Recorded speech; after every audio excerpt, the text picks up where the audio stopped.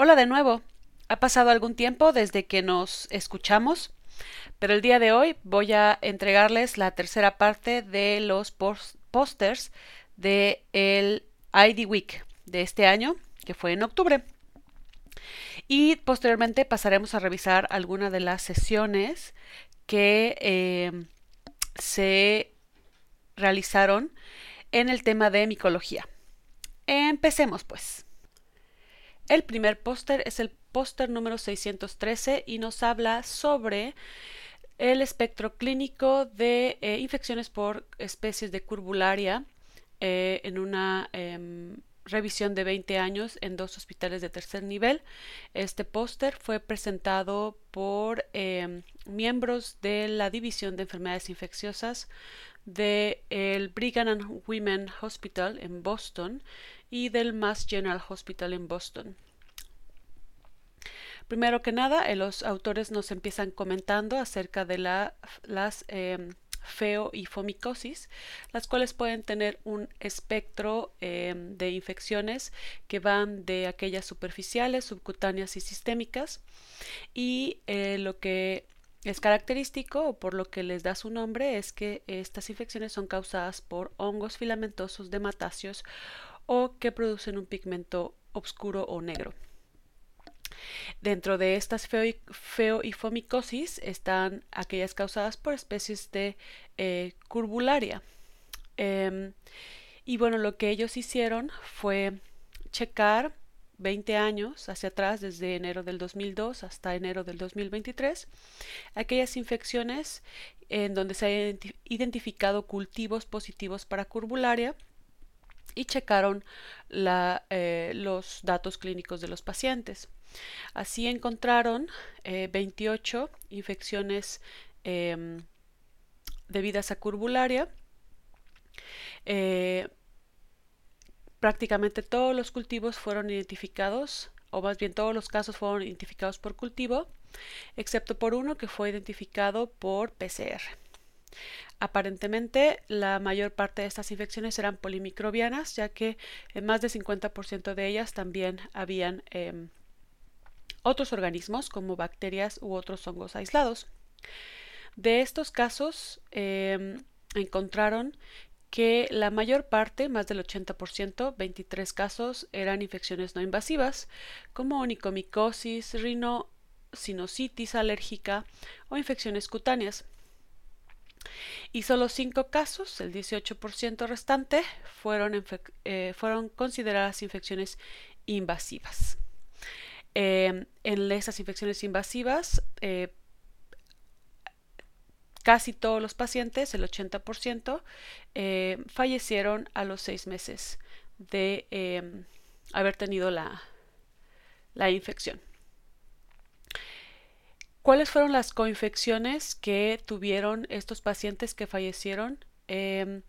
Las coinfecciones fueron con especies de mucor y especies de fusarium.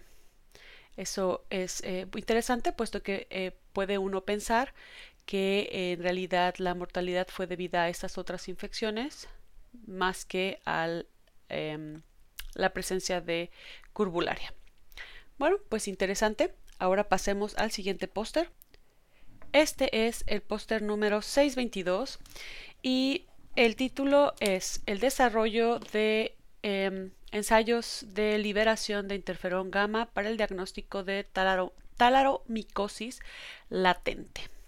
Este es un reporte de una colaboración entre la Universidad de Duke en Estados Unidos, varias universidades e instituciones, incluyendo la unidad de investigación de la Universidad de Oxford y del Hospital de Enfermedades Tropicales y la Universidad de Medicina en Ho Chi Minh, en Vietnam.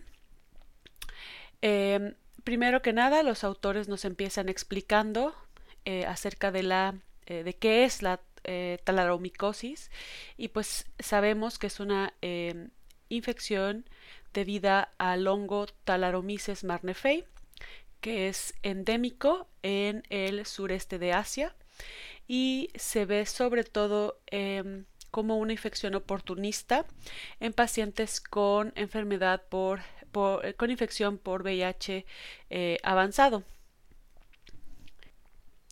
Es importante decir aquí también que el diagnóstico actual se basa en la detección de esta infección, sobre todo en estadios avanzados de la enfermedad, cuando el tratamiento es menos efectivo. Y ellos resaltan esto como la justificación para buscar ensayos que puedan identificar exposición a la enfermedad e infección latente, similar a lo que se hace en tuberculosis. Este grupo ha identificado que existe una proteína específica de Talaromyces marnefei llamada MP1P, que es un biomarcador diagnóstico para esta infección. Y lo que ellos dicen, o lo que ellos, su hipótesis, es que esta proteína puede iniciar respuestas específicas de células T para la liberación de interferón gamma. Y lo que ellos proponen es que esta liberación de interferón gamma, los niveles de esta citosina se puede diferenciar cuando hay una nueva exposición clínica versus una infección latente versus talaromicosis activa. Esa es su hipótesis de trabajo. Entonces, ¿qué fue lo que hicieron? Ellos presentan los resultados de un estudio de casos sin controles, un piloto, en donde tuvieron 8 casos de pacientes que viven con VIH, con historia de infección por Talaromyces marnefei, confirmado por cultivo, que por lo menos completaron un año de tratamiento antifúngico y que tenían un conteo de CD4 mayor de 200. Y el control fueron voluntarios sanos de regiones no endémicas que nunca habían viajado al sureste de Asia. Los estudios para medir la liberación de interferón gamma fueron ELISA, en donde a las muestras de sangre completa se estimularon con la proteína MP1P y se midió los niveles de interferón gamma por un ELISA indirecto. Y el segundo ensayo que realizaron fue por ELISpot, en donde lo que utilizaron fueron las células sanguíneas, los monocitos de sangre periférica, y se incubaron también con la misma proteína MP1P, y se midió el nivel de liberación de interferón gamma por medio de manchitas visibles en el ensayo. Y bueno, lo que muestran en los resultados es que con el estudio de ELISA se puede hacer una diferenciación y un punto de corte entre los niveles de liberación de interferón entre los pacientes control y entre los individuos control y los individuos con la infección y un año de tratamiento. La diferencia en la liberación de interferón es realmente significativa, mucho mayor para los pacientes que tuvieron la infección y estuvieron en tratamiento, y se correlaciona bien también con el estudio de ELISpot.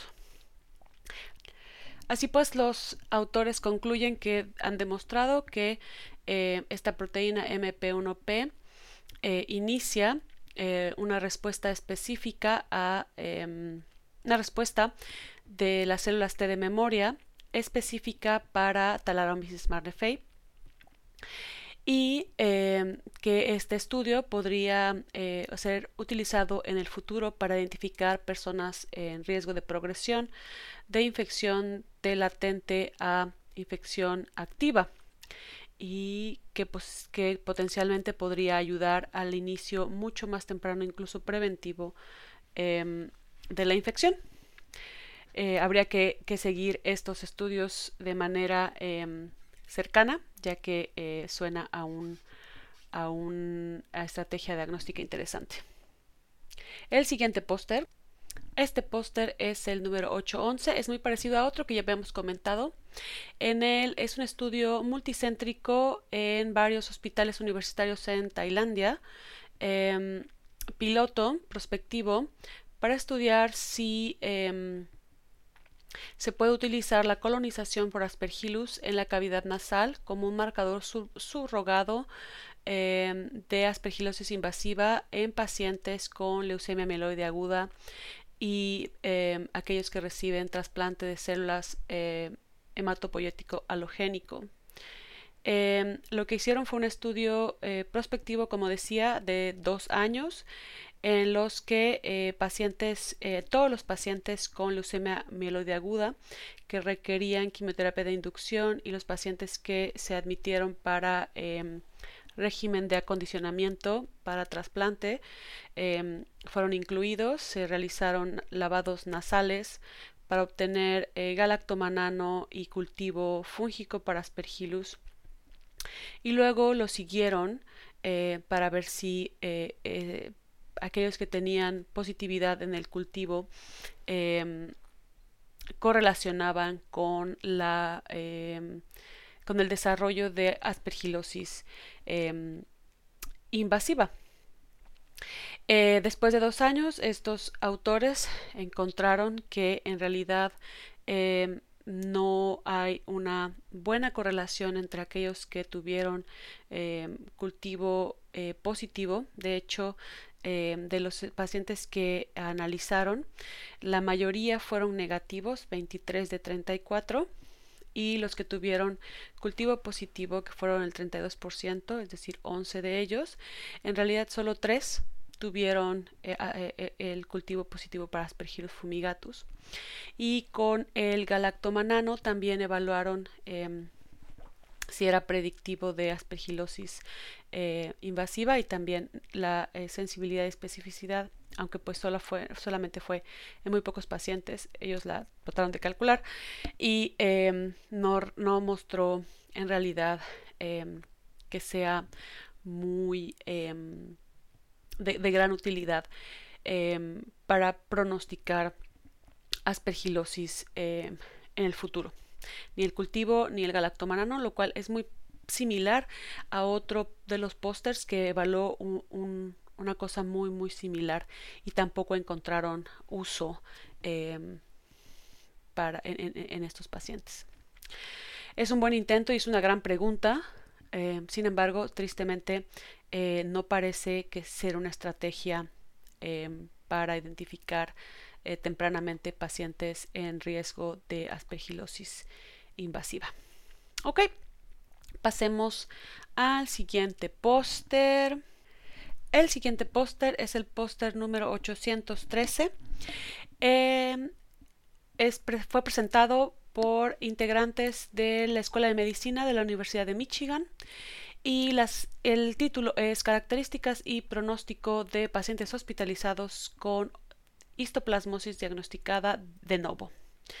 Ellos realizaron un estudio retrospectivo en pacientes hospitalizados adultos con diagnóstico de novo con histoplasmosis en el periodo de 2015 a 2022, y los criterios de inclusión fue que estos pacientes fueran diagnosticados en el hospital, en su institución, por medio de cultivo, histopatología o niveles de antígeno. Ellos incluyeron datos clínicos y dividieron a su población en pacientes inmunocomprometidos y no inmunocomprometidos. ¿Qué es lo que reportan? Reportan cosas muy interesantes.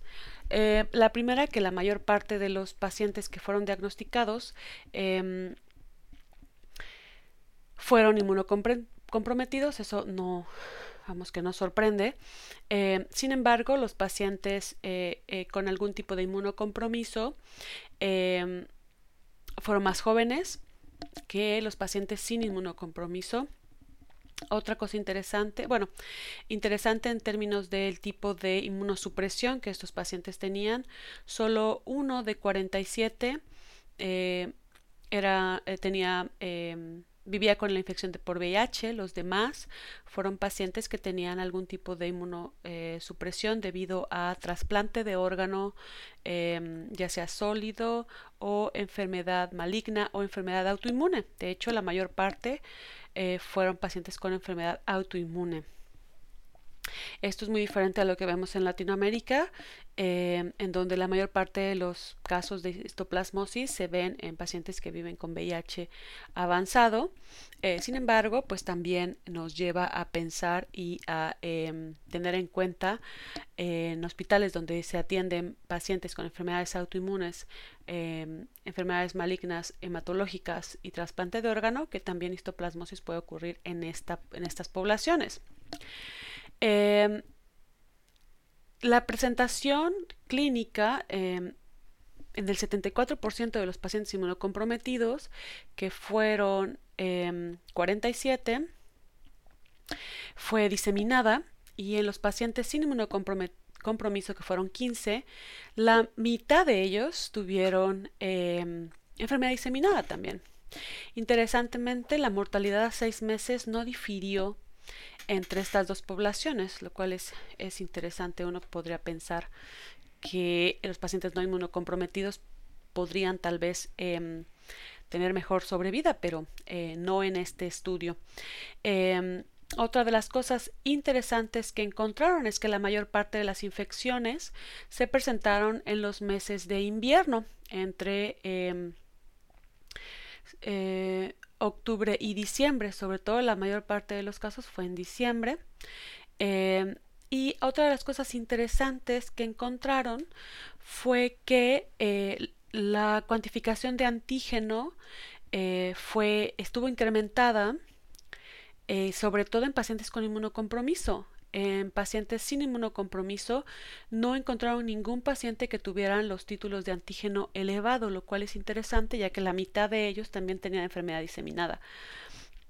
Porque la mayor parte de los pacientes con títulos de antígeno elevado pues tenían también enfermedad diseminada, pero no en los pacientes con inmunocompromiso. Eso es interesante que incluso con enfermedad diseminada en pacientes sin inmunocompromiso no encontraron elevación de antígenos. Habría que seguir esto tal vez en estudios posteriores y tenerlo en cuenta cuando se sospeche de histoplasmosis en pacientes no inmunocomprometidos, que a pesar de tener el antígeno negativo, deberíamos seguir buscando por medio de cultivo de histopatología, porque seguramente es como diagnosticaron a estos pacientes en esta corte. Prácticamente todos los pacientes recibieron anfotericina, y como les comentaba, no hubo diferencia en la mortalidad. Bueno, pues ahí tienen una cosa bastante interesante que reportan en este póster. Nuestro siguiente póster es el póster número 814. Es presentado por los mismos integrantes de la Escuela de Medicina de la Universidad de Michigan, y en este póster lo que ellos evalúan es el impacto del tiempo que toma tener un resultado de una prueba para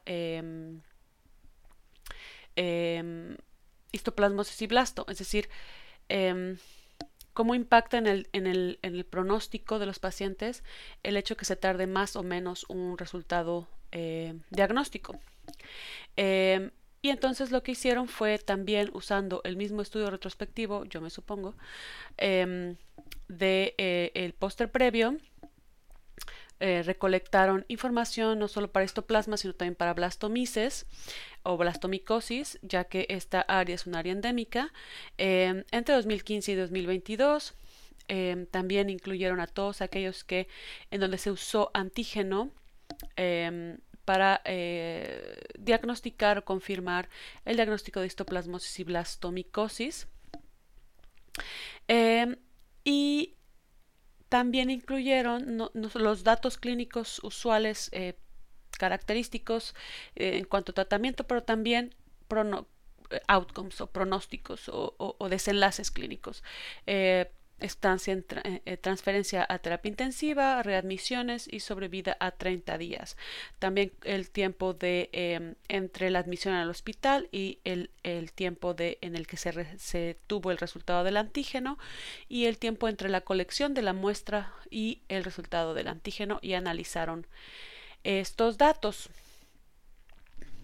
Así pues, ¿qué resultados tuvieron? Aquí analizan los desenlaces clínicos de 39 pacientes, la mayor parte de ellos inmunocomprometidos, el 85%, y encontraron que un retraso en tener el resultado de las pruebas diagnósticas se vio más en aquellos pacientes que fallecieron. El tiempo entre la colección o la toma de la muestra al resultado en aquellos pacientes que vivieron fue de 3.7 días, comparado con 5.4 días en aquellos que fallecieron. Pero donde se encuentra la mayor brecha de tiempo es cuando se compara el tiempo que pasó entre la admisión del paciente a tener el resultado. Aquellos que sobrevivieron tuvieron el diagnóstico alrededor del día 6, y aquellos que fallecieron tuvieron el resultado alrededor del día 15. No encontraron un impacto en el tiempo que se quedaron en el hospital, o readmisiones o transferencia a terapia intensiva. Esto es una prueba más de lo importante que es, uno, sospechar rápidamente de estas infecciones, y dos, de la toma de muestra y del envío, sobre todo si no se realiza las pruebas localmente, del envío de la muestra a que se haga y se realice el ensayo rápidamente. Interesante hallazgo. Ahora vayamos al siguiente póster. Este es el póster número 827 y fue presentado por miembros del Departamento de Enfermedades Infecciosas de la Universidad de Texas en MD Anderson Cancer Center. Lo que hicieron fue evaluar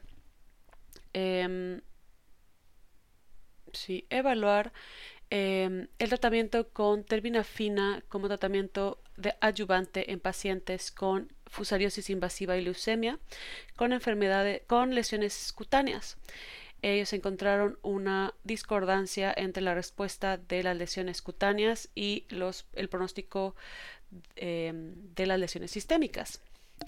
Los autores nos recuerdan que la fusariosis invasiva es una infección oportunista grave que se asocia con verdaderamente pobre pronóstico, sobre todo en pacientes con enfermedades hematológicas, y que las manifestaciones cutáneas en estos pacientes son la segunda manifestación más frecuente después de el involucro pulmonar.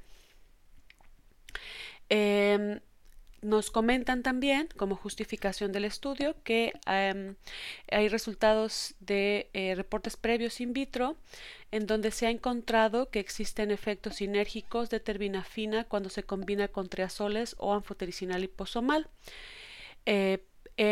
cuando se prueba contra especies de fusarium.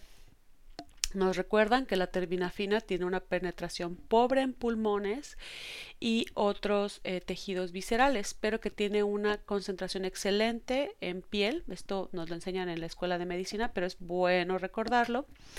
Y entonces lo que hicieron fue revisar una serie de casos de manera retrospectiva entre 2009 y 2021 en el MD Anderson Cancer Center en los Estados Unidos. Encontraron 140 pacientes con leucemia con fusariosis invasiva, de los cuales la mitad, 51%, 71 pacientes, tenían involucro cutáneo, de los cuales 14, solo el 10%, recibieron terbinafina oral. Y entonces se enfocan en estos 14 pacientes y en ver qué características tuvieron. Bueno, lo que encontraron fue que la duración de la terbinafina varió bastante, entre 3 y 128 días en estos pacientes. La mayor parte de los pacientes tenían algún tipo de leucemia, todos estaban neutropénicos y 73% de ellos con neutropenia profunda. La combinación más frecuente en estos pacientes, además de usar terbinafina, fue voriconazol y anfotericina B-liposomal. Estos pacientes casi todos mejoraron las lesiones cutáneas. Sin embargo, lo que ellos encuentran que es paradójico es que los pacientes tuvieron progresión, a pesar de haber mejorado y estabilizado las lesiones cutáneas. Los sitios que se encontraban también infectados o afectados no cutáneos empeoraron, sobre todo a nivel de pulmón, lo cual hace sentido si recordamos cómo penetra la terbinafina. Y 71% de ellos fallecieron. Lo que los autores discuten es que es la primera vez que se reporta este tipo de casos en donde se recibe tratamiento con terbinafina oral, que hubo una discordancia entre la buena respuesta de las lesiones cutáneas en piel con la terbinafina, pero paradójicamente pobre respuesta sistémica. Y que bueno que estas observaciones indican que aunque la combinación con terbinafina y azoles puede ser efectiva para lesiones localizadas en piel, sus beneficios para tratar infecciones invasivas sistémicas pues puede ser limitado. Es interesante, el estudio es interesante, me habría gustado que hicieran, posiblemente lo harán en el futuro, posiblemente para la publicación del estudio, que hubieran tenido un casos y controles, que hubieran controlado por estos mismos pacientes, tal vez mismo tratamiento sistémico con y sin terbinafina. Yo creo que tienen los pacientes para hacer ese estudio comparativo. Esperemos ver la publicación, que seguramente la tendrán o la harán en el futuro. Ok, vamos a ver otro póster. Este es el póster 828. Fue presentado por los mismos autores del póster previo de el MD Anderson Cancer Center, y en este póster se preguntan si las coinfecciones pulmonares tienen alguna influencia en el pronóstico o los desenlaces clínicos en pacientes con enfermedades hematológicas y que tienen aspergilosis pulmonar invasiva. ¿Qué fue lo que hicieron? Bueno, pues ellos hicieron, nuevamente me imagino que ya que revisaron los casos de Fusarium, también revisaron los casos de aspergilosis entre 2016 y 2021 en su centro médico, y encontraron 128 personas con aspergilosis pulmonar invasiva documentada por cultivo, en donde aplicaron criterios del Mycosis Study Group para definir si estas infecciones eran probables o comprobadas. También definieron coinfección pulmonar si se identificaban y reportaban o aislaban de muestras respiratorias, ya fuera expectoración, lavado bronquial alveolar, traqueal o incluso hisopado nasal para virus, dentro de los 7 días de diagnóstico de la aspergilosis pulmonar. La mayor parte de los pacientes, la mitad, 52, en ellos se identificó Aspergillus fumigatus, seguido por Aspergillus niger. Ellos encontraron que la mortalidad a 42 días fue de 48%, y encontraron que en realidad las coinfecciones no impactaron en la mortalidad en estos pacientes.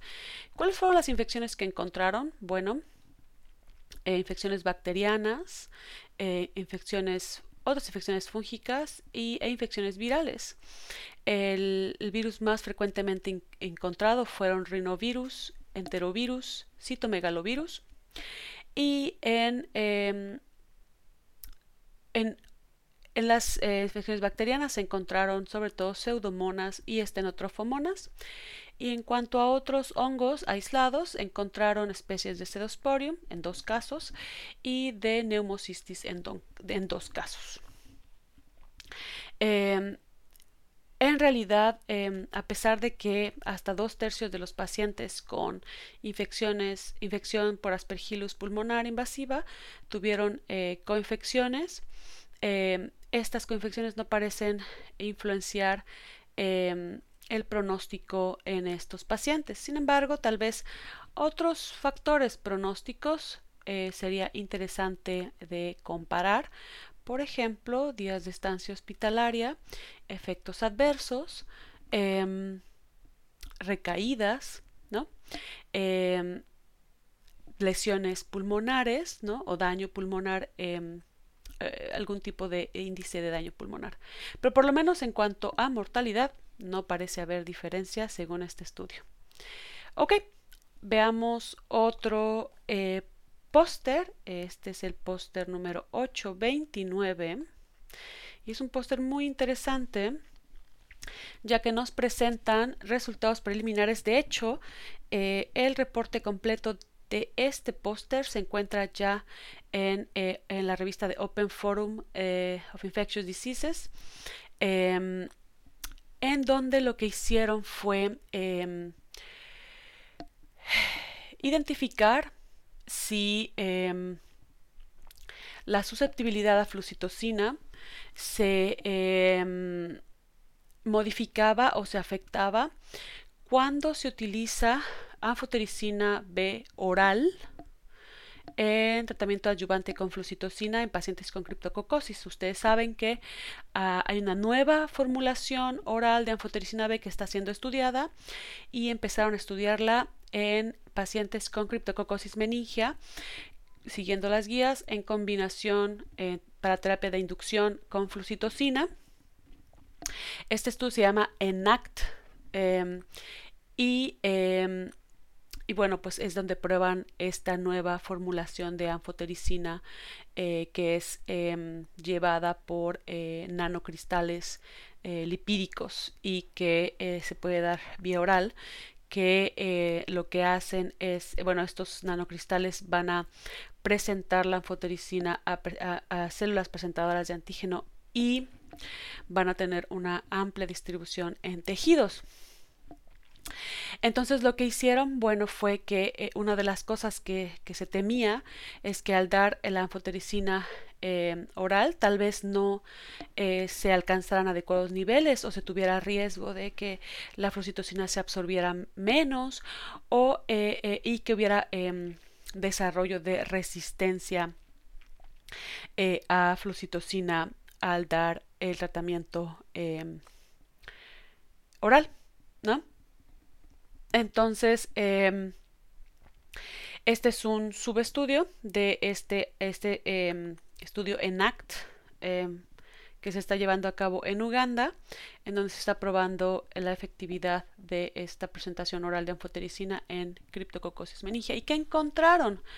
Bueno, en realidad, y de manera resumida, lo que encontraron es que no hay diferencia, porque obviamente el control fue pacientes con criptococosis tratados con anfotericina B intravenosa y compararon resistencia en